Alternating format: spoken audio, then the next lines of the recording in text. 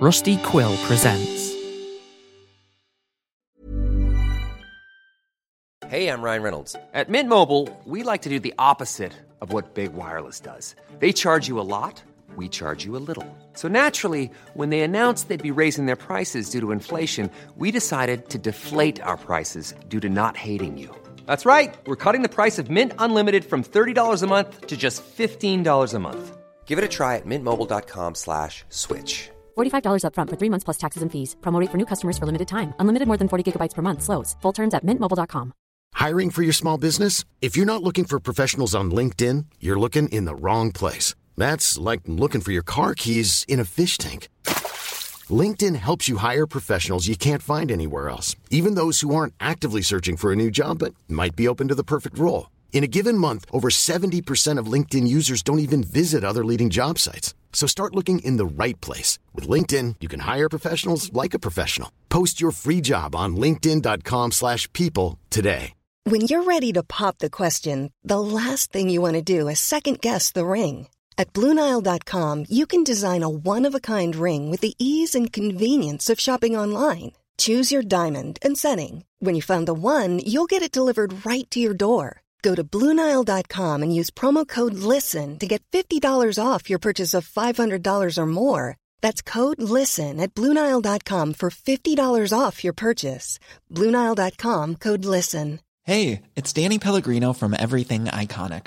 Ready to upgrade your style game without blowing your budget? Check out Quince. They've got all the good stuff, shirts and polos, activewear, and fine leather goods, all at 50 to 80% less than other high-end brands. And the best part? They're all about safe, ethical, and responsible manufacturing. Get that luxury vibe without the luxury price tag. Hit up quince.com/upgrade for free shipping and 365-day returns on your next order. That's quince.com/upgrade.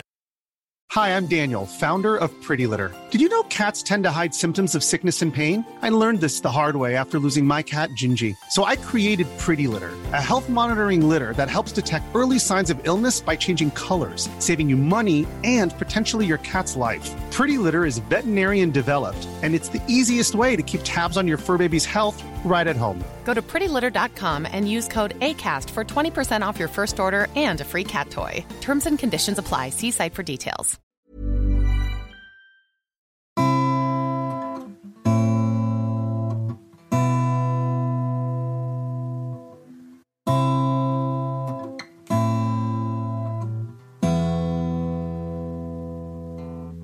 Loss is crushing. There are no simpler, sweeter ways to say it. Sometimes the universe just decides that time is finally up for something, and no matter what your prerogative, the end is blunt, hard, and final. Normally I try to cloak these introductions and vagaries in easy sentiment, try to let you in slow, but I really can't. Not with this one, so I'll tell it to you straight. A year ago, almost to the day, in fact, my fiance's and mine's pet rabbit, Jacques, died. I'm not easily moved. I'm a big guy. I've done some gnarly shit in my life, not the least of which was running and gunning as an infantryman in the United States Marine Corps.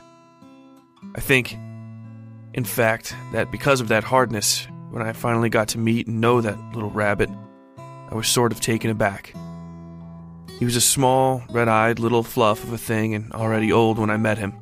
But he, like my fiancé, helped me through a transition period in my life that I didn't even know that I was going through at the time. I was angry, indignant really, almost all the time. I drank. Even at 28, I hadn't yet let myself grow up to be the man I could really be. The man who, today, has written and is reading this intro to you. A writer, a creator, me. Jacques was sick for a while before the end. There were a few close calls, and then, finally, we took him to the vet, and my fiancé held him while they euthanized him. He'd made it to 12, about 4 years longer than the average life expectancy for a rabbit. We buried him in the backyard of the first house I'd ever owned. His headstone is a concrete paving tile set sideways so it looks like a diamond, half buried in the earth. I used to be a callous, empty sort of man. Before my fiancée came into my life, and Jacques with her, I would have probably made fun of a guy who got upset about a dead rabbit. Any pet, really, but especially one so insignificant, so small. But Jacques had, like I think most pets do, given me an outlet to care about something else in a way I didn't care about myself. And in that way, I was roundabout given a second chance at being whole again. When he passed, I had vivid, terrifying nightmares of the process of decay.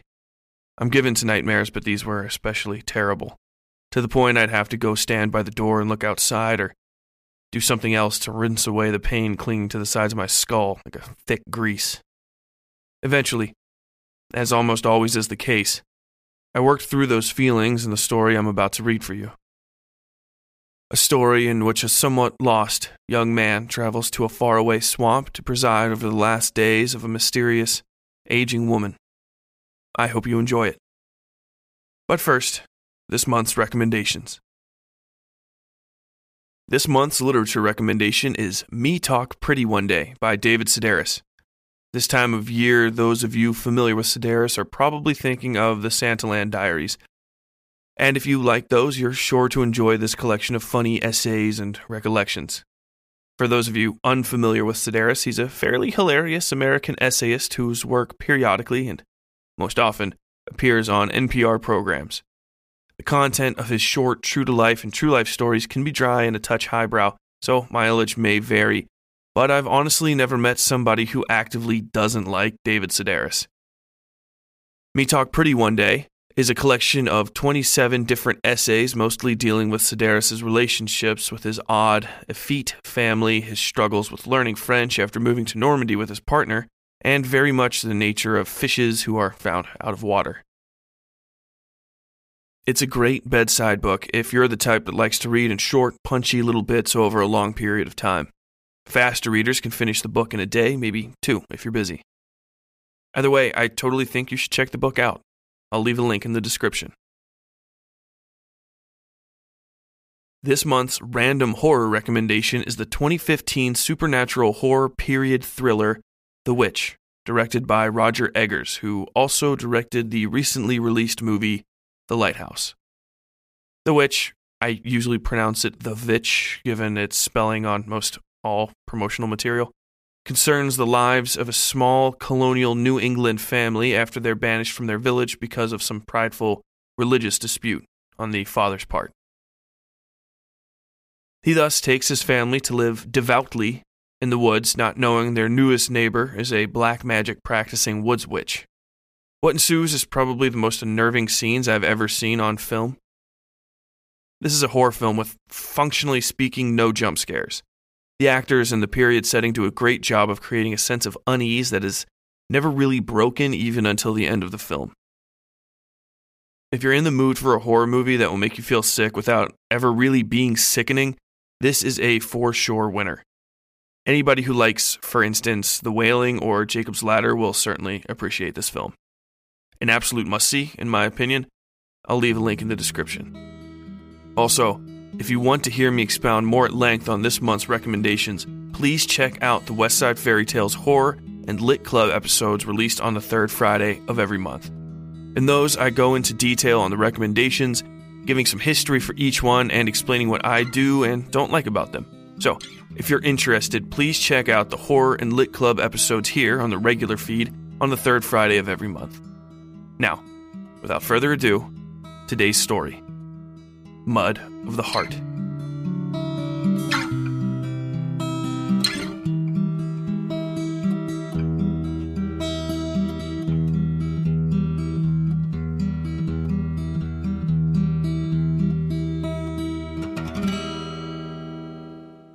I have begun this confession many times, but you must understand that I always began it with this line. I loved her. And you must believe me. I loved her. I was 20 and some odd years when I came to her home at the end of civilization. A grand and sweeping thing near enough the sea for the smell of salt, but too far for those magnetic sunrises which make living on the East Coast worth it. It was still there, of course, the sun. Great and glowing and spreading life all over the world, but her manor sat deeply inland behind a shallow lagoon of cypress and pond scum. Great catfish dwelled out there beneath the mossy green carpet, and small alligators that enjoyed the brackish waters. It was beautiful in its own way, as was the owner of this lonely manor in the deepest recesses of the exclusion zone. The light which filtered through the tangled cypress limbs lay gold on the settled waters in the first few hours of the morning, often slipping through competing layers of fog to lay across the wet backs of bullfrogs and the lithe blackness of water snakes flitting bank to bank.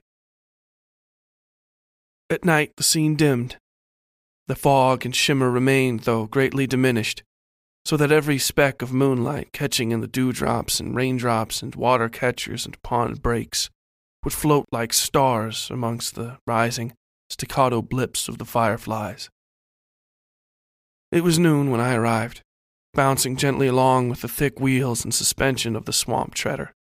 It is, if you have not seen one, a trailer wagon of sorts I've only ever encountered out here near the end of the world. A mechanical paddle horse drags it through the mud and shallows, and it floats and catches a great deal through all of this. I was almost seasick by the time we arrived, ill as much from the jostling as from the alligator carcasses stacked like firewood in the cargo portion of the wagon.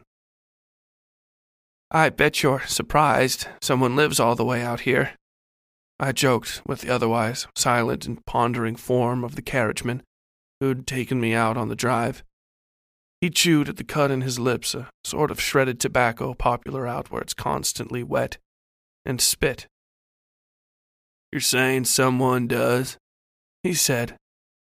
Then he spit and maneuvered around the path to head back to the town where I'd embarked, some 10 miles behind us.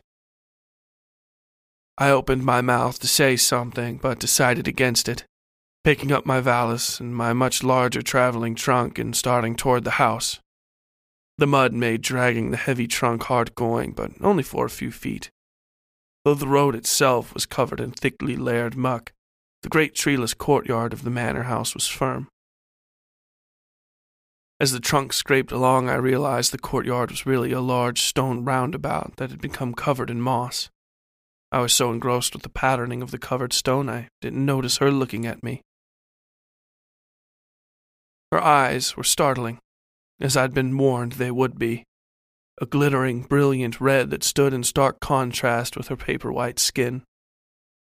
She looked almost like a doll, standing there in her black and blue patterned dress, steadying hand braced against the wall beside the door. I raised a hand and smiled, and she returned the gesture. Then she slipped inside and out of view with almost a flutter. Again I had opened my mouth to say something, and it had stalled in my throat. A sort of rumbling, ratcheting noise croaked out into the courtyard, and I looked around, startled to find the noise was just that, a croak. A great bullfrog sat on the lip of the vine-draped fountain in the center of the courtyard. That is my fist. As I watched, it hopped onto the head of the tarnished marble rabbit that served as the fountainhead, and then, out of sight. Our introductions were polite, but limited. She lived alone and could not speak due to the terminal nature of her condition. I will not describe this affliction in detail. It hurts me too much to mention. But I'm sure you'll understand the nature of it given my descriptions of her. She could not write for herself. She could not speak. She could eat, but only soft things and liquids. She could dress herself with some difficulty, but no buttons or zippers or clasps. Her remaining dignities were to bathe and use the restroom unassisted, to walk with a cane, and to read. I left my things in the lobby of the great house and joined her in the library, a drum of a room 2 stories tall. We tried to communicate as best we could, and ultimately I found that asking her yes and no questions was all the speech left to her. You understand who I am? Yes? You expected me? Several nods and a soft white hand, fingers extended, patting down the air. Please, slow down if you could. Ah, sorry, I said, adjusting myself on the old red couch. Have you been getting on well? A shrug and a smile, a slight tilting of the head side to side. So. I licked my lips and swallowed. Your former nurse, has anybody seen to her? A long, sad sigh, then a slow shake of the head. No. I nodded my head and laid back against the couch, looking at the ceiling. The isolation of this woman was beyond comprehension. Neither I, nor my hiring agency, nor perhaps anybody would have known she was out here dying in this swamp if not for the arrival of the letter from her former nurse. It reads as such. To Mr. and Mrs. Gretzby Holmes. It has come to my attention that you are folks of a generous and godly disposition who run an honest and caring hospice service for the elderly and infirm. I am writing not on my own behalf but that of my charge, the Honourable Miss Hester Withrow of Ebling Parish in Eastmarch. What you might understand is the 3rd exclusion zone south of Old D.C. Without going into great detail, I must admit that I have committed perhaps the greatest sin of a caretaker, perishing before the death of my charge. I will, in fact, be well and fully dead before this letter reaches your hands. It is with that in mind that I have written you today, in the great hope that you will lend your services to Miss Withrow. She herself is not long for this world, though longer than I, but also in much more terrible health, if you will believe it. She is afflicted with a condition that robs her of much dignity, and that will leave her in a state beyond description if I am no longer here to care for her. She has no friends or family. Nobody knows she is here save myself and the cruel and stupid peasants of the nearby parish. I do not trust them to tend to her affairs, and so I am writing to you for help. I heard of your services through an old friend who is also now gone. Time is very cruel. This last sentence was written in a hand that seemed hesitant. The ink had dotted up around where the letters curved. I have enclosed my last month's salary along with this letter. Please, please, please, take this money as surety that I am no con artist or prankster. There is just as much and more here that I will never put to use, as I am too bereft of family to whom I might pass on this wealth. Take it as payment for your services. Please do not allow Miss Withrow to die in pain and misery. She is a dear, kind heart. With all due respect and honour, Mrs. Callum Spratling, CHPLN. My employer, Mrs. Holmes, had put me on the first train out of New Albany, headed for the coast after she finished the letter. It should be noted that this is an extremely long way to travel, both for myself and for a letter. And, unlike the letter, I had the benefit of the swamp treader to bring me the 10 miles between the manor house and the nearest town. Mrs. Spratling, full well knowing she was dying of whatever ailment had afflicted her, had walked all 10 miles to deposit the letter at the local post office, and then, drawing on some mad reserves of energy, had trampled all the way back here to check on Miss Withrow one last time. And so I found this remarkable woman laying deeply past death in her simple twin bed in the servants' quarters of the house. Rot had taken and left her already, leaving little more than a dried and eyeless husk on the yellowed bed sheets. Even though I thought I should be horrified, I was in truth struck speechless by the dignity of the scene. Service is looked down upon by the young and self-obsessed, seen as little more than kowtowing to the greater figures which you some day secretly hope you will be.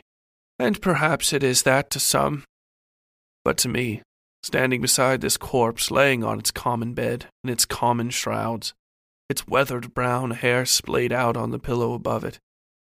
This woman looked no less graceful than any queen. She had perished in a state of such absolute dedication she seemed like some demigod, her simple cotton tick more magnificent than a marble bier. I stooped to wrap and gather her body, lifting it easily and carrying it to the back of the house. Miss Withrow had thankfully stayed outside the hall, her throatless sobbing following me like the whisper of wind through a keyhole. Our speechless speaking had revealed to me that Mrs. Spratling had, in fact, built her own coffin in the workshop beside the garden.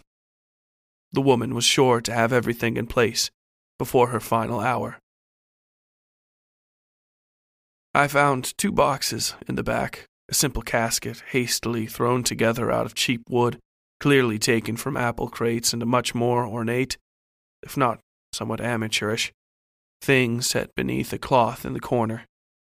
This cloth I removed to reveal the whole of the creation, having set the corpse of Mrs. Spratling to temporary rest amongst the red and purple wildflowers currently devouring the stones of the rear portico.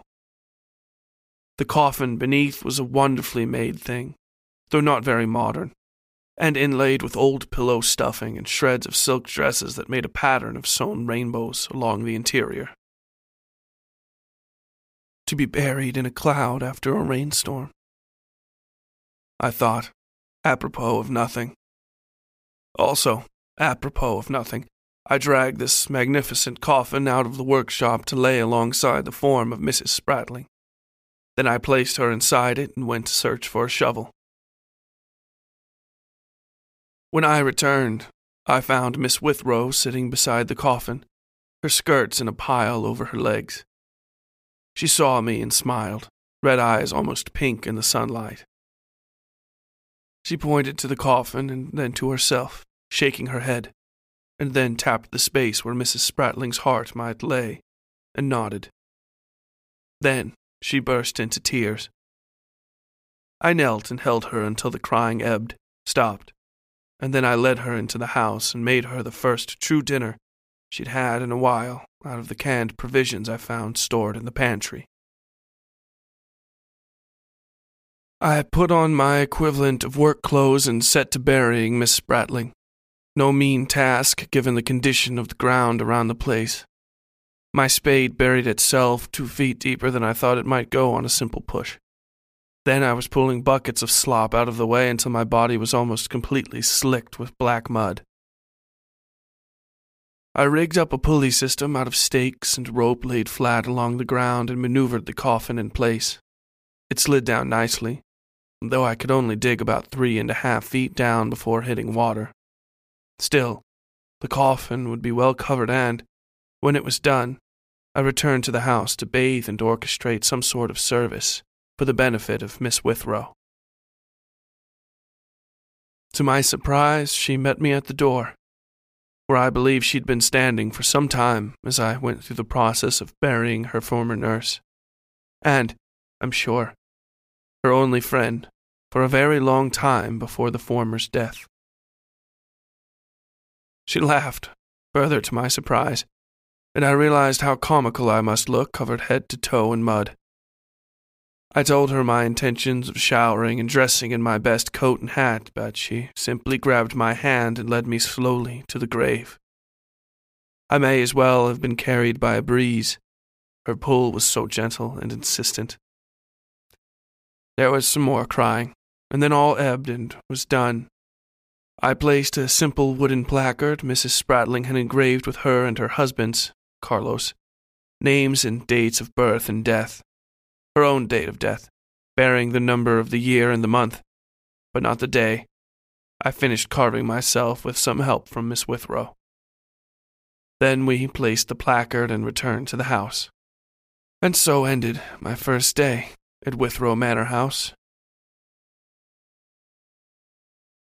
The schedule of Withrow Manor House is something of a waltz in 3 parts, and all the parts thrumming out in that same 3-part rhythm in time with the winding of the clock, which, as it so happens, is the first step in the dance. I wake early, about 6, and wind the old thing. Then I prepare a breakfast for Miss Withrow, and I prepare Miss Withrow for the day. She is always awake when I enter the room, sitting plaintively with a book in hand or sometimes staring out the window. The latter is always the case when it rains, which is as often as not, because she reads by the natural light of the morning and the clouds make it too dark. It's on these days I bring in a tray to set before her, and she asks me to sit with her while she eats. I always acquiesce. It's really no bother. And often I use my younger, stronger eyes to read to her from her place in whatever book she was working on. Miss Withrow is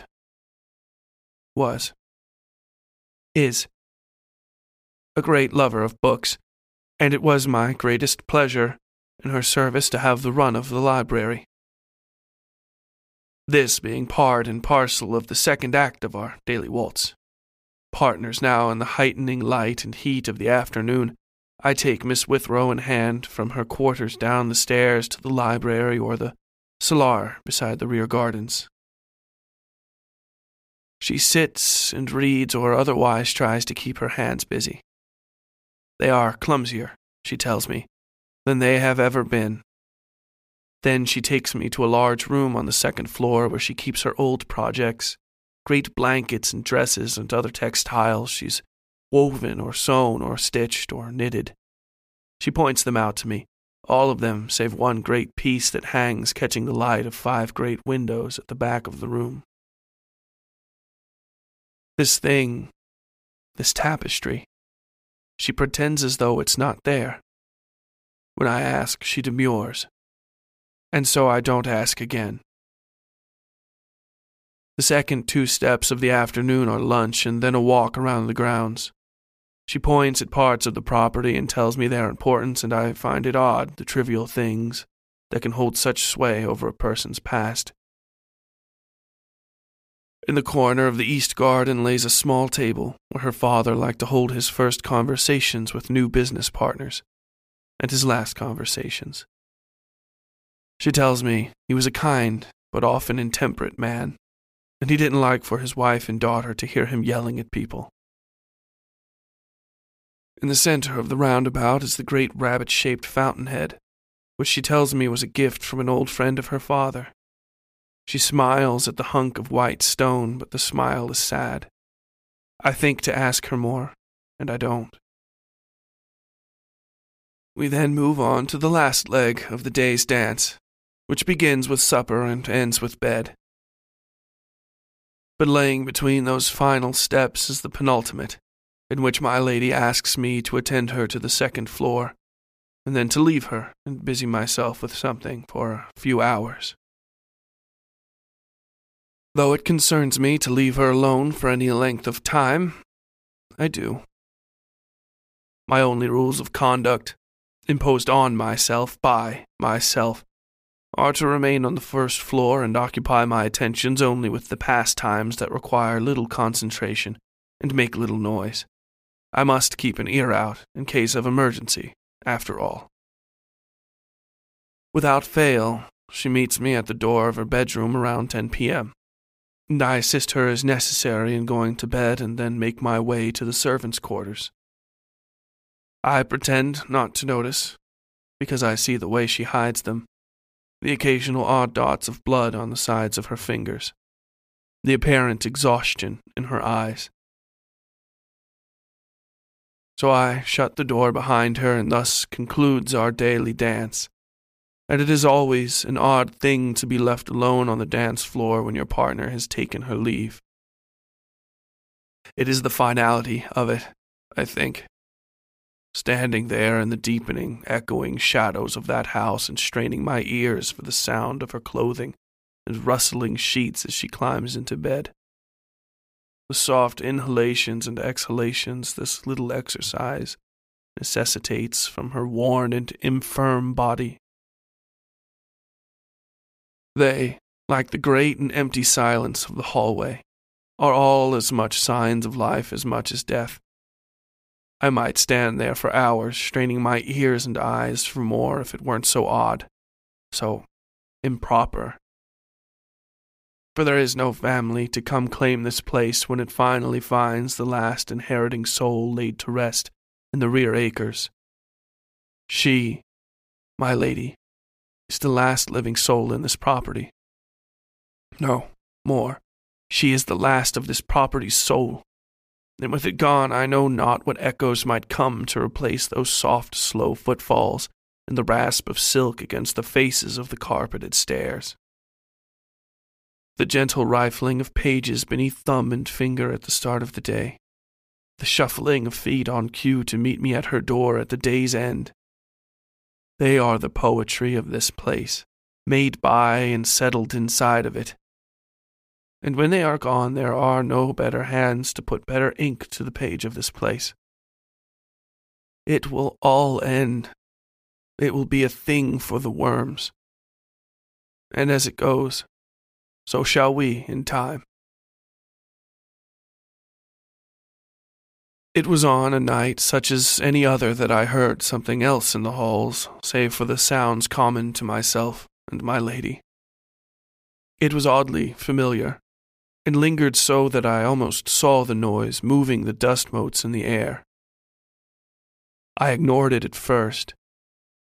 I'd heard other such bits of mental nonsense since moving here and suffered more than a few share of frights, finding my own dark reflection in the mirror of a room where I thought I was sure I saw, some lurking figure.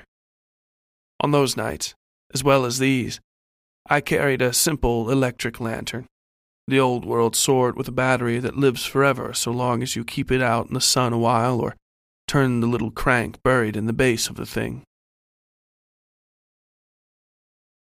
I would cast the lantern back and forth like a complete fool, creeping around the house silently so as not to wake Miss Withrow, or, honestly, so the embarrassing nature of my late-night detective work would not be revealed to her. I knew the reaction she would have, of course. There would be a length of polite, rasping laughter as she held a gloved finger to her lips. Then she would assure me that any ghosts in her home were well invited and welcome to whatever change-shaking might interest them. Following this joke, she would almost immediately apologize for making fun of me and ask if I'd like some tea. Most other nights I would have ignored this errant noise as I always did, but it persisted with me, even to my room. The sound was such that I found myself looking over my shoulder more than once, half expecting each time to see some yellow-eyed ghoul in tatty clothing stretching his arms over me in the darkness. As it was, each time I turned I saw nothing but the same dark hallways and slanted beams of starlight creeping in through the house's many windows. Here's a cool fact. A crocodile can't stick out its tongue. Another cool fact, you can get short-term health insurance for a month or just under a year in some states. United Healthcare short-term insurance plans are designed for people who are between jobs, coming off their parents' plan, or turning a side hustle into a full-time gig. Underwritten by Golden Rule Insurance Company, they offer flexible, budget-friendly coverage with access to a nationwide network of doctors and hospitals. Get more cool facts about United Healthcare short-term plans at uh1.com. This is Paige, the co-host of Giggly Squad, and I want to tell you about a company that I've been loving, Olive & June. Olive & June gives you everything that you need for a salon-quality manicure in one box. And if you break it down, it really comes out to $2 a manicure, which is absolutely insane. It's also so easy to get salon-worthy nails at home with Olive & June. The difference between how your nails used to look when you did them yourself and now with the Mani system is a complete game changer. The best thing about Olive & June, too, is it's a quick dry. Dries in about 1 minute, lasts for 5 days, and full coverage in up to 1 to 2 coats. Visit oliveandjune.com/perfectmani20 for 20% off your first system. That's oliveandjune.com/perfectmani20 for 20% off your first system. Hiring for your small business? If you're not looking for professionals on LinkedIn, you're looking in the wrong place. That's like looking for your car keys in a fish tank. LinkedIn helps you hire professionals you can't find anywhere else, even those who aren't actively searching for a new job but might be open to the perfect role. In a given month, over 70% of LinkedIn users don't even visit other leading job sites. So start looking in the right place. With LinkedIn, you can hire professionals like a professional. Post your free job on linkedin.com/people today. Ryan Reynolds here from Mint Mobile. With the price of just about everything going up during inflation, we thought we'd bring our prices down. So to help us, we brought in a reverse auctioneer, which is apparently a thing. Mint Mobile Unlimited Premium Wireless. How to get 30, 30, how to get 30, how to get 20, 20, 20, how to get 20, 20, how to get 15, 15, 15, 15, just $15 a month? Sold! Give it a try at mintmobile.com/switch. $45 up front for 3 months plus taxes and fees. Promo rate for new customers for limited time. Unlimited more than 40 gigabytes per month. Slows full terms at mintmobile.com. You should celebrate yourself every day, but some days you should celebrate with jewelry. Whether you want to commemorate an unforgettable moment or just bring some added sparkle to your collection, Blue Nile can offer you expert guidance and a wide assortment of jewelry of the highest quality at the best price. Go to BlueNile.com today and experience the ease and convenience of shopping Blue Nile, the original online jeweler since 1999. That's BlueNile.com. BlueNile.com.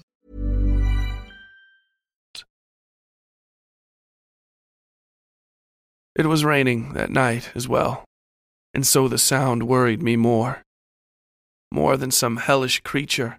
What if the damn roof had broken, or some seam had split in a wall and was pouring water on a priceless antique? Even though Miss Withrow had expressly told me that nothing in the house held much in the way of value to anybody on earth, save her, I maintained that everything still holding value in her eyes was then worth its weight in gold to me, as a matter of principle, if nothing else. I'd told her this once, and she'd done her customary laugh before telling me I was a sweet boy and suggesting I find some items I might keep for myself when my service ended. I protested that she should find someone of worth to pass her things on to find a museum or something at least, and she'd laughed earnestly. When I further suggested the locals in the closest town might rip the place to pieces, looking for things of value, she had an even odder reaction. Miss Withrow had rested a gloved hand on her chin, rubbing the space beneath her lip with her forefinger as she sometimes did, and then smiled at me. Then she told me, in her wordless way, that if something of that nature were to happen, she would be glad for it. The dead bring all they need with them, and all they leave behind has no worth to anybody, save those that come across it. She opined that, perhaps, if this great old building were torn down and reassembled into 100 little barns and homes and outhouses, those second lives would have all enriched the first in their own small way. I suggested to her that I found the idea of this beautiful place being torn down almost inherently distasteful. She sighed and looked around at the walls and the books and then at me. Then she shrugged and suggested we should mull those thoughts out over some tea. It was those same thoughts of waste and ruin that brought me slinking up to the second floor in my socks to find out the nature of the odd sound. It wasn't loud and defined any obvious rhythmic pattern. In some moments, I lost it to the steady patter of the rain, only to find it again a second later, somehow louder and more insistent. In all honesty, it made sleeping impossible, and so I would have had to go inspecting about the second floor anyway. By the time I passed my lady's room and into the length of the southern wing of the home, I began to hear it more clearly. It was almost a smacking sound, a wooden shutter, for sure, but the sound was different almost every time, and like I said, arrhythmic, almost searching. I didn't know what I'd do if I found somebody. I'm not a man of considerable, or even significant, constitution. I feel sometimes the gods determined my profession before I was born and saw fit to provide me only the most necessary body for the task. That is, service and nursing. I could pick up Miss Withrow, but she was no heavier than a bag of dry grass. A man even my own size would be entirely too much for me to lift. But I found no burglars, no intruders. My light shone through the room and came to rest on the culprit, a tangle of wet curtain fluttering in and out of a window as two shutters beat against it. The thick cloth kept them from making noise and served also to make a great crash by sometimes gathering up a great buffet of wind before coming down heavy on the backs of one shutter or another. It took a fair deal of wrangling to pull the cloth inside. Mist fell thickly through into the room, obscuring the places where I tried to place my feet, and I was forced to juggle several old reams of fabric and wooden stitching frames out of the way. Finally, I managed to pull the curtain back inside the house and throw shut the window. The shutter kept banging away, but its noise was much diminished. I held the cloth in my hand, wondering after why my lady had left the window open after an already rainy day. The curtain was, like most of the window dressings in the manor house, made of a base green felt fabric and laid over with white lace and gold stitching that left the finished product looking more of a rough old bronze. It is a work of craftsmanship I had never seen in my life and, given its mundane purpose, all the more impressive for the time and care put into it. I looked up from the curtain to find my lady staring at me from the doorway, only the faintest blues of the burgeoning stormlight falling through the window.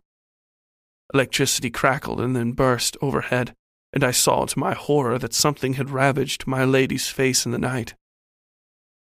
Deep welts dug into the soft white of her flesh, all of them filled with blood that stood out as black in the weak light. "Miss Withrow?" I asked, moving my light up to see her better. Just then the shutter slammed home again, the slats breaking loose and bursting open the window glass. I jumped and turned to see the mist pouring through the new hole as though it were water, and the room I stood in, a tub. Even as I watched, the lightning broke afresh and a strong gust pulled the curtain out the small hole in the window. I cursed under my breath and turned my attention back to Miss Withrow, but my lantern caught only the fluttering tail of her nightdress disappearing into the hallway. I gave another look to the glass, but, remembering the condition of my lady's face, promised to see to the mess in the morning. "Miss Withrow!" I called after her, moving into the hall. The lightning had gone mad as I walked, stuttering violently now and never quite going out. The result was an electric light show that turned the hall into something of a madhouse. Almost simultaneously light and dark, illumination coming from every conceivable angle. Every shadow seemed monstrous, diminutive, here, there, gone, returned, so that I couldn't make sense of the shape of things anymore. My lady moved ahead of me, her hair rising into the air around her as though the air were water. Electric curled through the writhing strands. She passed her own room and I, stumbling, called out to her again, all but screaming over the thunder rumbling in the walls. It seemed for a moment the entire house would crumble. A small, soft hand gripped my arm above the elbow. The world seemed to pull itself back into focus as I turned to find my lady's concerned eyes meeting my own. The hallway was dark, save my lamp and the soft light of the moon shining through the clouds and into the skylights running the length of the second-floor hallway. The red of her eyes was dark enough in the light to seem almost brown. "Are you okay?" she asked in her fashion. "What's wrong? You were screaming." I stood for a long moment, looking up and down the hallway, mouth ajar. There was nothing out of place, nothing amiss. My lady's hair, lying in loose, clean night braids on the sides of her head, did not jump and dance with curling electric. In time I said nothing, but she did, leaning her forehead against my chest and touching my arms as they hung limply at their sides. I did not know the extent to which my pulse was running away with itself until I felt it calm beneath her touch. My own erratic breath, too, lessened so that my head suddenly felt clear.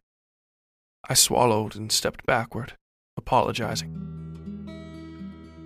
"It's fine," she told me, though I could see some concern lingering in her eyes. Concern for me, only for me. She gave me a smile and nodded goodnight before slowly closing her door. I listened for the sound of her finishing her climb into bed and the low sounds of her breathing, and then I returned to my quarters. I lay in bed, thinking over what I had seen, falling asleep despite the distant sound of that infernal thumping coming from my lady's sewing room, the sound of the broken window, and the wet rag of curtains slapping the side of the manor house. The next day, my lady began to die. Our daily waltz faltered on its second step, and from then on, there was no more dancing. I came to her door, opened it, and found my lady's bed empty. Then I saw her feet beyond the edge of the bed, just the bottoms of them, and running to her found the woman herself curled on her side on the floor. The look on her face was that of absolute pain, until she saw I'd found her, and she favored me with a soft, apologetic smile. "I suppose I've made a fool of myself," she said in her way, and I told her she hadn't, before helping her back onto the bed. She sat doubled over for a long while, before finally asking me to help her use the restroom. I did, and I thought her no less dignified for doing so. I carried her everywhere after that, first by letting her loop her arm over my shoulder, and then as a child. Her body was light and hot, as I've said before, like a bag of dry grass. Not a terrible thing to be compared to, even if it's not something you yourself might appreciate. Perhaps it is. I don't know. I did my best to maintain some semblance of our old dance, but she was no longer up to most of it. Food dwindled from 3 meals a day to just tea in the morning and thin stew at night. Anything else was simply too much. She still enjoyed the garden, and as we sat out there I noticed 2 things. The first was that the curtain was still hanging out on the side of the house, though it had now dried flat against the bricks. The second was that I couldn't find Mrs. Spratling's grave marker. I said just as much to my lady as we sat for tea in the afternoon on the 3rd day after I had found her on the floor. "I expected as much," is what she told me, going back to her tea. She saw my confusion and after a moment explained. It was difficult to understand her at first. The weakness had robbed her hands of their spryness and her expressions were slow. But I came to understand the material of the swamps moved constantly. Anything buried in the mud out there might be stuck under, or moved 10 or 20 or 100 feet down the way, or moved in some other maddening fashion by the next morning. It was just the nature of things. "But the swamp remains," she said, waving a hand out over the gold and green before us. "And that's all that needs be." I agreed, even though I felt I might be nodding along to more than she'd simply said, and then excused myself from tea. While there was nothing I could do about the tragically displaced Mrs. Spratling, I could very well put the upstairs window to rights. Board it up, at least. I told Miss Withrow that I intended to do just that, and she nodded without paying me much attention. She had eyes only for the swamp, with its rising mists and steady, endless music. In truth, I didn't like the thought of her so close to all that danger, the crocodiles and snakes and the like, but she didn't seem to mind it herself. The one time we came close to arguing was when I first mentioned it might not be safe. So I left her behind and climbed the stairs to her sewing room. She hadn't had the time or energy for this pastime since she'd fallen by the bed. I could tell it perturbed her some, but she had been more upset by the inability to hold a book for long, and so that was the problem we had been addressing in the interim. The sewing room was a massive room of the sort so cluttered with shelves and stacks of material it actually seemed quite small. Perhaps a dozen half or mostly finished projects took up the small tables immediately in front of the door, and all the rest of the space was finished items. Clothing on figures, fresh curtains to replace any damaged ones in the house that seemed themselves terribly old, if not well aged, and what seemed to be 100 blankets and throws and comforters. But what caught my eyes the most was the great tapestry over the back windows. I had paid it little mind before. Often it was too dark when I tended her in the late hours of the night to see much of it, but now I could see the entirety of the thing. It was a story, stitched into fabric the way one might lay stained glass into a window, almost shining in the afternoon light. The beauty of it took my breath away. It was the story of a young girl growing up in this house, told in moments I only partially understood. Here, a man sitting at a concrete table and having some ugly conversation with a dark figure. Here, a mother guiding a little girl's hand as she learned her first stitch. Here, a grown woman, a figure of almost complete white with red for eyes, standing over a series of gravestones with her arms out. Here, an equally dark figure with purple eyes, holding out a hand and being spurned. I tried to make sense of it, and all the other images, most of them small things so tiny they could barely cover my thumb. Those I mentioned above were perhaps the only whole scenes larger than a dinner plate, and then, even barely. I kept taking them in as I passed the curtain, my eyes barely able to break free of the images. Then I was at the window, and somehow suddenly back in the real world. I pulled the curtain back inside the window and then off the crossbar entirely. The storm had torn the thing to shreds, and what was left was beyond mending. Most of the needlework was gone, and the fabric was beginning to stink from mold. I stopped to look down into the garden and was surprised to see Miss Withrow standing at the edge of the swamp. She had her arms out to her sides, and a gentle wind was blowing out of the reeds. The smell was fetid, heavy, but not terribly unpleasant. It carried also the dense, full scent of growing things, flowers and fruits and frogs and God knows what else. But life, rich and terrible life. I saw then, or thought I saw, the figure of a man amongst the trees at the edge of the water. He stood perhaps a dozen yards from the spot where we'd buried Mrs. Spratling. His body leaned frontward against the trunk of a cypress so that I could barely make out the shape of him. I wouldn't have seen him, in fact, if Miss Withrow hadn't been there looking out at him. But even as I watched his motionless form, I couldn't tell if I was seeing a man or not, or anything at all. A second longer staring and I realized it was vines on the side of the tree. A second longer than that, and I saw the face contort in surprise and look up at me. Purple eyes shining out of the murk down there like sunlight, falling on fresh orchids. Then Miss Withrow fell to the ground very suddenly, and I was running, without thinking or caring what I might find, simply running. I was out in the garden in seconds, cradling her thin form and forgetting myself enough in my panic that I was scolding her for being so reckless. She laughed in her rasping way and touched my face, thanking me for being so concerned. I helped her to her feet and then took her back to her seat at the table in the garden. I returned for her cane, which she had dropped, taking a long second to look out into the swamp. It was there, in all its dangerous glory, much as it had ever been. I stooped over to grab the cane and disturbed a bullfrog that had been resting on the ground beside it. It passed its large, baleful eyes over me and then hopped away toward the water. I stood and my heart caught in my chest for a moment.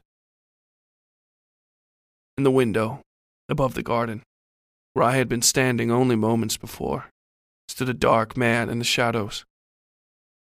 Not dark of skin, but of substance, a thing cut from the whole cloth of the universe to leave nothing but a hole in the fabric. an absence of a thing, or so I thought. A second longer of looking helped me convince myself I was doing nothing more than noticing the motion of the curtain the storm had ruined as the wind blustered through the ruined window glass.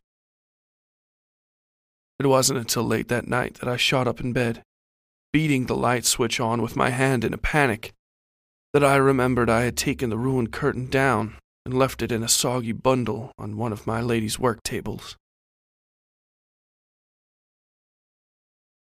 The final sickness swept in so quickly I felt she'd been stolen from me before she'd even gone. I don't know if I've mentioned this before, but it has been on my mind all the time I've been writing this.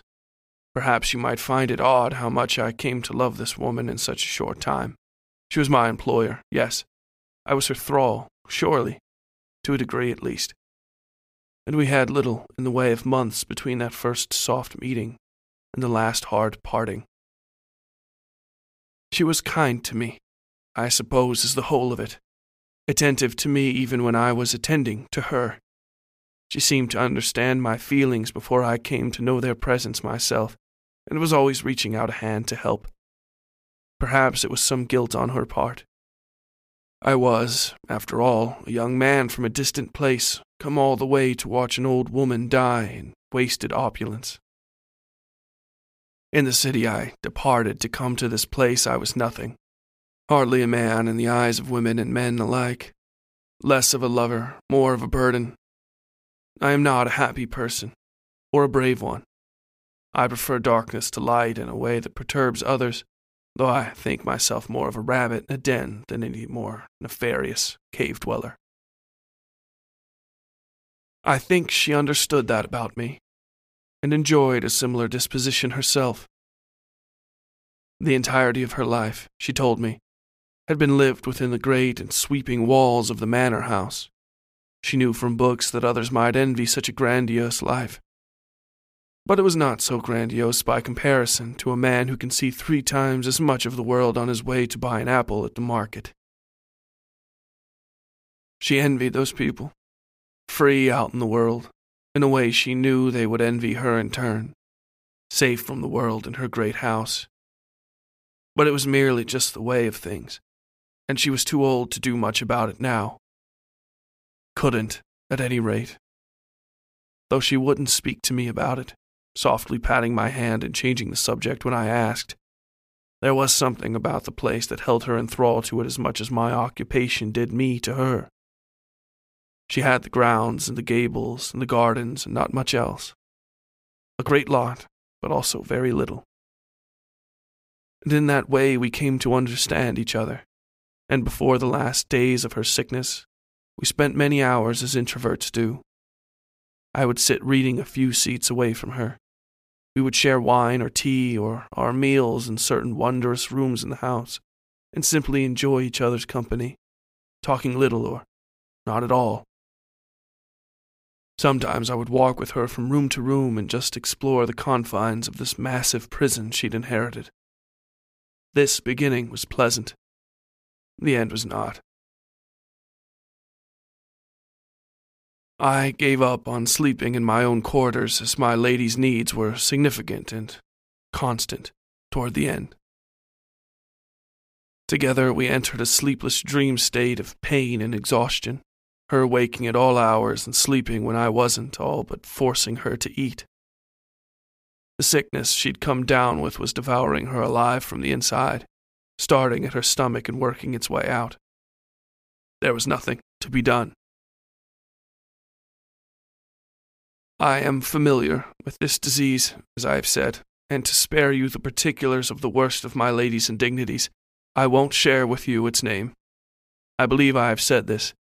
I may be repeating myself, but I am quite tired. My only respite was the occasional walk through the halls of the house. I had no sense of the pace of time then, in the last week of my lady's hospice, but it seemed as though the house had fallen in on itself in places. That sections I had walked with her only months ago had collapsed or were now withered and full of detritus falling in through open windows. There were moments where I would have to kneel and clutch my head, pulling it between my knees to regain my composure. In my delusions, lightning would be wrinkling the blue sky over the open roofs and the distant wings of the house. This flickering blue would fall over my face, catching in my eyes so that I felt the electric burning down into the heart of me. I have heard epileptics give similar accounts of their own conditions, but that particular affliction has never bothered me, then or before, or since. In this glittering, writhing, wrinkling space I would cast about half blind for something to help me to my feet, suddenly worried for my lady's safety. Inevitably I would find her, soaring just above the floor in the hallway, face black with ruin and her white hair curling up around her head. I would raise my hand to her, call to her, but she would never answer. Or I would see that dark man, that thing, peering around some distant corner. His eyes were flat and purple and dull, the color of orchids rotting against the wet bark of a cypress tree. Then all would return, as though I'd taken a great breath, and I'd hurry back to my lady's side. Usually she'd be in the fit of some dream, only shuddering awake at my touch, sweating and wild-eyed. There was a dwindling supply of morphine in the house I used to quell her worst pains, but it could only ever do so much. The dose she needed to be free was more than I had the heart to give her. The day, which was the last day, found me waking on the thick eastern futon I'd procured from one of the upstairs rooms. My dreams were of the worst sort, seeming almost inseparable from the visions of my waking life. Let me make no small business of how worrisome these delusions were, and how concerned they made me both for myself and my lady. But I had no recourse. In any other circumstance I might have recused myself and found a more suitable candidate, but Miss Withrow could not survive the travel to town or the wait while I was gone. I could not even go to town for supplies, which I had done on numerous occasions. Ebling is a small, ugly town of little note, and nothing happened there worth mentioning to you. People thought I looked odd, and that I was even more so odd for the sort of work I was doing out there in the swamp. All things I'm fully used to. I pushed myself to my feet and almost died of a heart attack. My lady was not in her bed or in the bathroom adjoining the bedroom. I burst into the hall, frantically pulling my clothes into place and calling aloud for her, for what good it might do.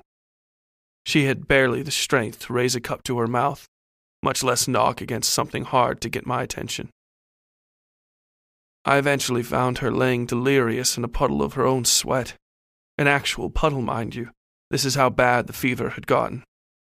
She had crawled or stumbled, I don't know, into the great and cluttered workroom down the hall. I dropped to my knees and turned her over, sighing with relief when her dazed eyes found mine, and she smiled. Her finger raised above her head toward the tapestry, and I followed it to where some dark figure stood entangled with a powder-white woman with red eyes. She touched my face then, and mouthed a single word to me. "Finished." 7 hours.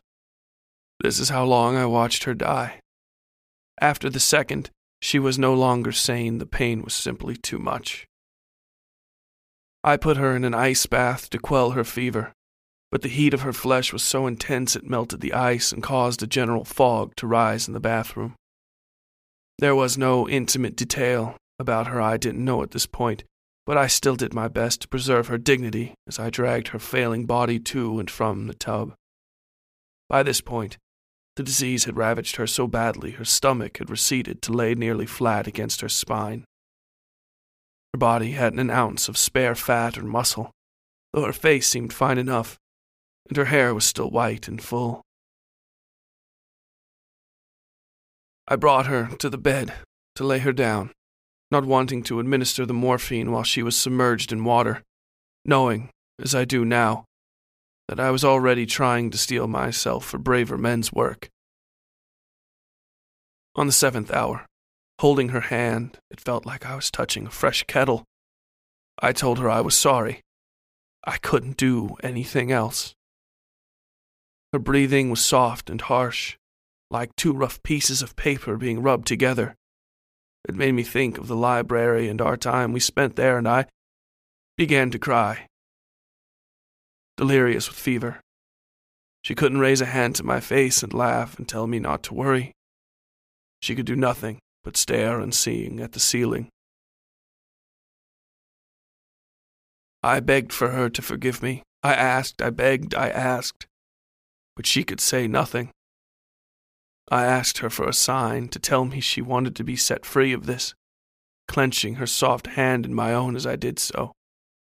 Small beads of blood dripped over my hand from the pinpricks she'd left in her skin, fumbling through the last of her work.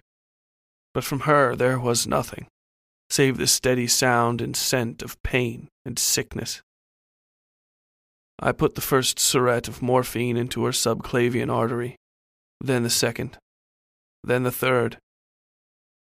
Her breathing grew slower. Her body shuddered. She began to cough and then spasm. Then a general blueness settled over her flesh and her muscles stilled, stiffened, went slack. Then she was gone.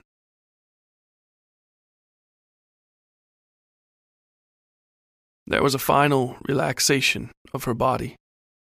I watched the last bit of shine and focus go out of her eyes, the red of them, almost crimson in those last hours, dulled to scarlet, burgundy, and then the clotted color of rust.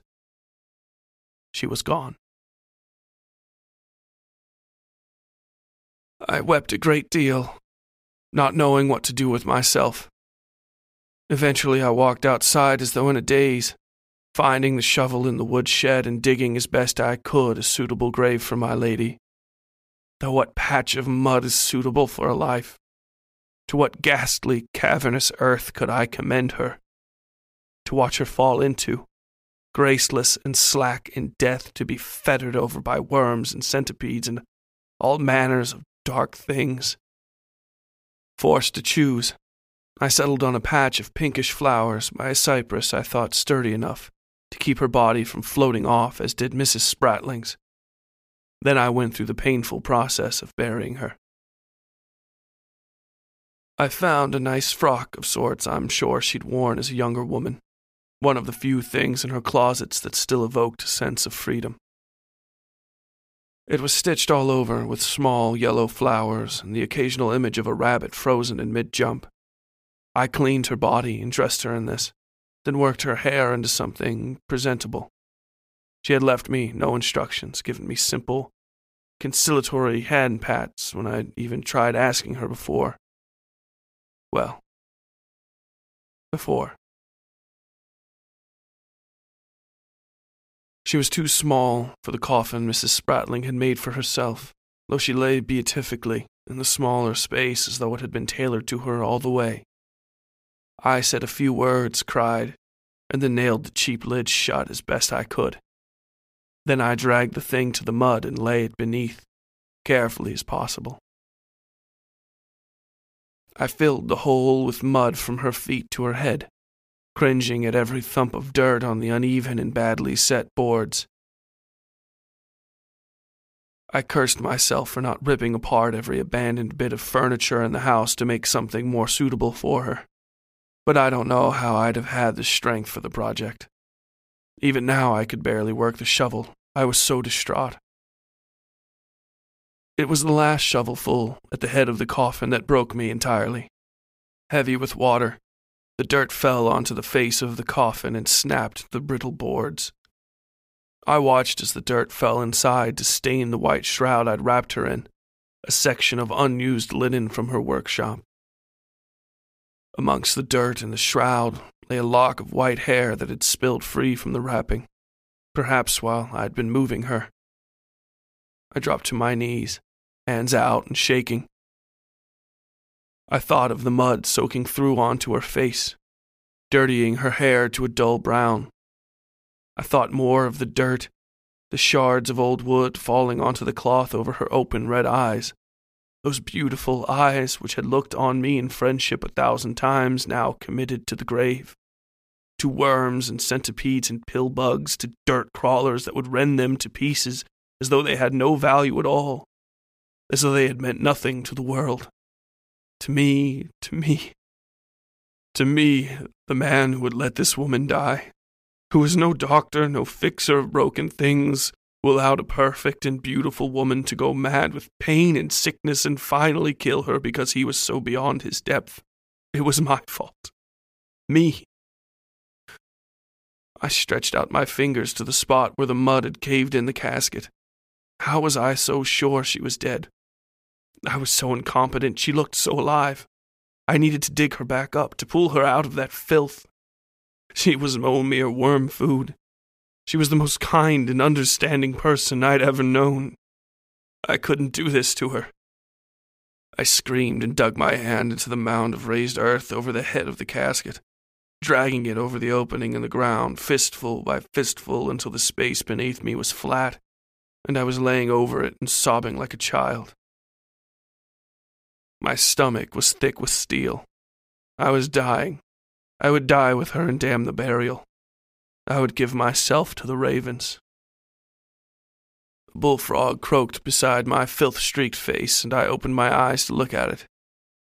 It stared back at me for a long moment and then hopped off to wherever, content in its own existence. Not knowing what to do with myself, I stripped naked in the kitchen and washed myself and my dirty clothes in the sink using the hottest water the boilers would provide. I awoke in my own quarters, still partially drunk off the brandy I'd stolen from my lady's larders. They were near to empty now, save for liquor and some dry ingredients that would last all eternity, if eternity ever came. The inside of my room was yellow with lamplight, but the hall outside my door flickered with the mad blue of the mental lightning storms of my delusions. I stepped out into that maelstrom, where the light moved on the walls like water and nothing had shape or sense. I saw something on the upstairs landing and sprinted the length of the library to the stairs, screaming her name. I found her, this image of my lady, floating in her mad way in the hall. Her face lay in tatters over the bone. Only a single eye remained, still dully red despite the casual deflations of death. I held my hands out to her and begged her forgiveness. "I'm sorry," I sobbed at the apparition. "I had no better choice. You are in such pain, I didn't want to see you hurt like that." She said nothing, merely floated back and out of sight, coloring the walls with her passing. I chased after her, but she moved all the faster for my efforts, and soon I was on my knees in front of a wall, screaming and beating my fists against it alone in the dark. Then I felt a presence behind me and turned to see him, the dark man, peering as was his way from the door of my lady's room. I screamed to him, "Don't you dare! Not there! Never there!" Then I sprinted the length of the hall and into the room, not caring if he'd grow teeth and claws and rip me to pieces. I was beyond fear, or so I thought. I turned and saw him in front of me, close now, so that his mad, sunken eyes and slack, pale face were just before me. I screamed, startled, and stepped back only to stumble over something. There was a thump, and then utter blackness. I saw her sinking into the mud at the far end of the garden. Her legs slipped beneath first, up to her ankles, and then the rest of her. She gave me that casual smile as though nothing in all the world was wrong, even as she grew deeper, as the skin of her face moldered and stiffened. As the carrion bugs devoured the very flesh from her bones, she smiled. I ran, hand out, but I could not reach her. The mud had her. The mud had her. I awoke to a headache worse than any hangover. The morning light, I knew it was morning from the angle it came into my lady's bedroom. Hurt not just my eyes, but my brain. I clutched my pounding head and pulled away a hand covered in tacky, mostly dried blood. Looking up, I saw myself reflected in my lady's dressing mirror, a youth of nearly 24, bedraggled from misery and face covered half in blood from falling and striking my full head on my lady's nightstand. My eyes were deeply bloodshot, an almost hilariously ugly answer to the radiant crimson of my lady's eyes. Great purple bags lay beneath them.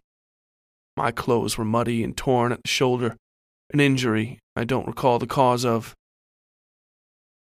Then I remembered my dream, her smiling and sinking into the ground. Sobbing, I made my way out to the garden, picking around for the shovel and searching for the cypress beside which I'd buried her. I could only think of her down there, dirty and uncared for, alone in the mud. I struck the mud with the shovel and began to dig. I found nothing, and so I tried in another spot, then another, then another. It wasn't until an hour later, when my hands were so raw I could no longer hold the shovel and was digging with just the sides of my palms, moving thin amounts of earth aside, that I remembered my lady's comments about how the earth moves in this place, how Mrs. Spratling's grave was gone to the swamps. And now I knew hers would be too. I felt again that presence, that awful presence, and turned to see him staring down at me from my lady's workroom. That dark figure, face all but concealed by shadow, staring down at me from the second-floor window. I snatched up the shovel in my bloody hands, fully intent on staving in the bastard's head with it, and rushed into the house. Again the halls were filled with that flickering light, but it was much diminished now, so that it felt more like a film on reality than a new reality wholly substituted for the one in which I existed. This thin delusion persisted with me into my lady's workroom. The figure wasn't there, as I believe now I knew before I even started into the house. Still, I flailed about for him, getting mud and blood on all my lady's fine new silks and denims and linens, all those unrolled bolts of fabric she'd never put needle to. Eventually I stood in the window where he had looked out and saw myself down there, or at least a memory of myself, standing beside Miss Withrow and looking out into the swamp. It really was beautiful, the swamp, though perhaps you have to be a connoisseur of sorts to truly appreciate it. Then, when I'd stood beside her, I could think of only the dangers of the place. But now she was a part of it, truly within it, and beyond where I or anybody else could reach her. It was a place where she was truly happy, a home beyond the home she'd been bound to. A heaven only she understood, but a heaven nonetheless. I dropped my bloody spade and sank into the corner, fully cloaked in my grief and wondering even what right I had to linger alone in this woman's home and mourn her. For all the closeness I felt, I was still a short-time interloper in a long life. It only took a single look at this mural on her wall to understand that. The story of her life played out in fine tapestral stitching. As I looked closer, I saw many things I had not before. The version of my lady I had seen in my hallway delusions was represented here and there again, always spectral and distant. Often this thing would be found by that dark figure, who once spoke with my lady's father beside the concrete table in the garden. I saw him many times in the work, and then I saw myself. In the end, her diminished abilities didn't allow her to work so well with the thread as at her height. The last years of her life mirrored the earliest in the lack of complexity, though the developed talents were heartbreakingly apparent. There was frustration in the tightness of the stitching, the angular and then sometimes crooked bits of patchwork placed here and there as cover-up. The last entry in the quilt was flecked over with bits of blood, and I remembered the times I had found her at work in here and her fingers red with pinpricks. She'd forced herself through the last of it, and the final image was this: the man, the dark figure, intertwined with the electric white figure, both of them twisted together until they were merged irrevocably, becoming a gray and new thing with the familiar features of a rabbit. I sat and looked at this image for a long time, and the single crooked word stitched into the fabric beneath. It was, in fact, the only word of any sort on the grand tapestry, and I still think on it at times. Should I tell you it? Perhaps not. Perhaps some things are, even though they might not seem it, quite private. I stood after a long while and got myself together, cleaning myself with the last of the house's hot water before turning off the boilers. I attended to the last matters of Miss Withrow's estate, ensuring the windows and the like were closed tightly as they could be and cleaning all the dishes. When everything was in place, beds made and all that, I collected the entirety of my earnings and the sums required to be paid to the Holmes Company as part of my hiring. I am an avid reader, as I've said, and I would like to say there was some great final confrontation. That perhaps I, through ingenuity or attention to detail, or through the strength of my convictions, set some great fault to rights.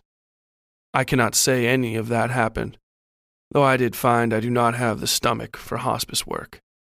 I am a soft-hearted sort, and this occupation will certainly kill me if I keep at it. I do not know the true meaning of Miss Withrow's tapestry, or the life that played out on it. Despite the love I felt for my lady, I cannot pretend to truly know her, though I believe I had some idea. I think my part in her story was to be a handrail of sorts to the next stage of something I cannot understand, for better or worse, and I believe I accomplished that. I must believe it, or I will simply drive myself mad. I am now far removed from Miss Withrow's estate, which has, like the woman herself, passed into the hands of the swamp. If you wish to come find me and make me answer for any of what transpired there, I am living in Cincinnatus now and have included my address in this letter. I do not believe I am insane, though you may disagree. Thank you for your time and for employing me these last 3 years in the service of the Holmes Company. Mrs. Holmes, I cannot express how much the opportunity meant to me. Hopefully I might rely on your good reference as I try to find a more fitting occupation. In parting, I would like to leave you with an experience of Withrow Manor House I had upon leaving. I had locked the front door, and then hidden the key beneath one of the large rocks bordering the turnaround. Even then, the great fountainhead there had already become so overrun with vines it was unrecognizable. Much of the house was now so covered in green I could not make out where it ended and where the swamp began. But as I stood, I felt something quite remarkable. Utter peace. It was as though it was shared with me, slipped into my hand like a note at a party. The feeling was intense enough I almost swooned from it, but I stood somehow, swaying like one of the great cypress trees in a windstorm. I caught no sight of untoward apparitions, no dark figures slinking about in the distance, but I did hear the rush and tumble of small creatures in the bushes just beyond the cobblestones. I stood there for a long while and listened to the swamp. It was truly beautiful, and I think I understood her love for it as well in that moment. Then I heard the croak of a bullfrog and looked down to see one the size of my fist standing on my foot. He looked at me, and I at him. Then he bounded off in his own direction, and I in mine. Yours truly, Amos Huntley.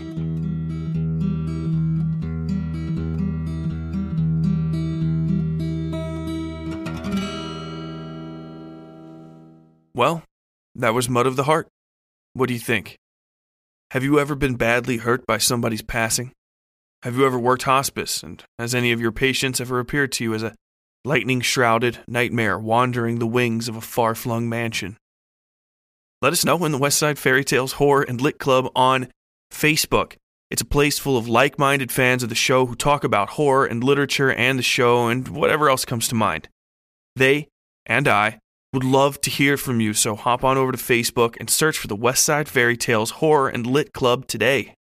While you're there, you can also follow our fan page by just searching Westside Fairy Tales, or if Twitter is more your speed, you can get to me at WS Fairy Tales.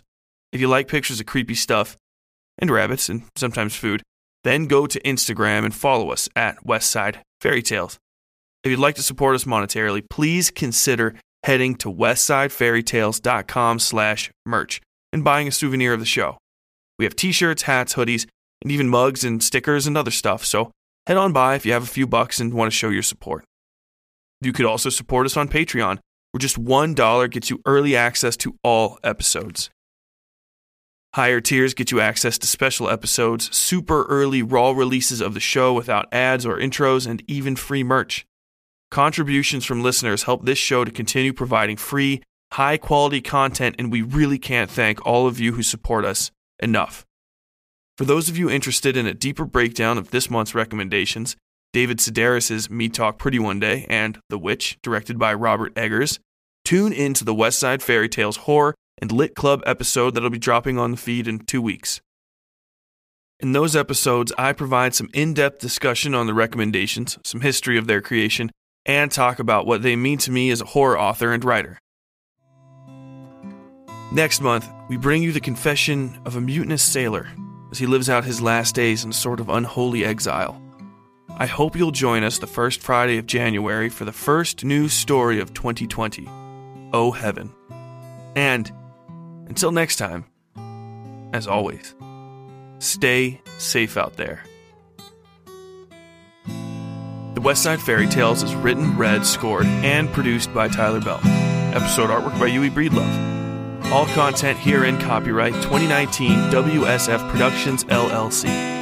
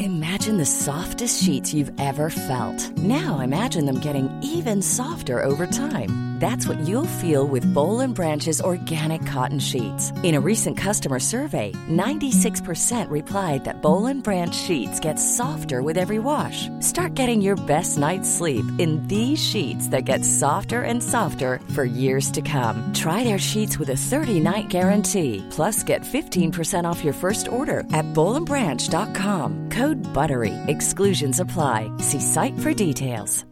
Hi, I'm Daniel, founder of Pretty Litter. Cats and cat owners deserve better than any old-fashioned litter. That's why I teamed up with scientists and veterinarians to create Pretty Litter. Its innovative crystal formula has superior odor control and weighs up to 80% less than clay litter. Pretty Litter even monitors health by changing colors to help detect early signs of potential illness. It's the world's smartest kitty litter.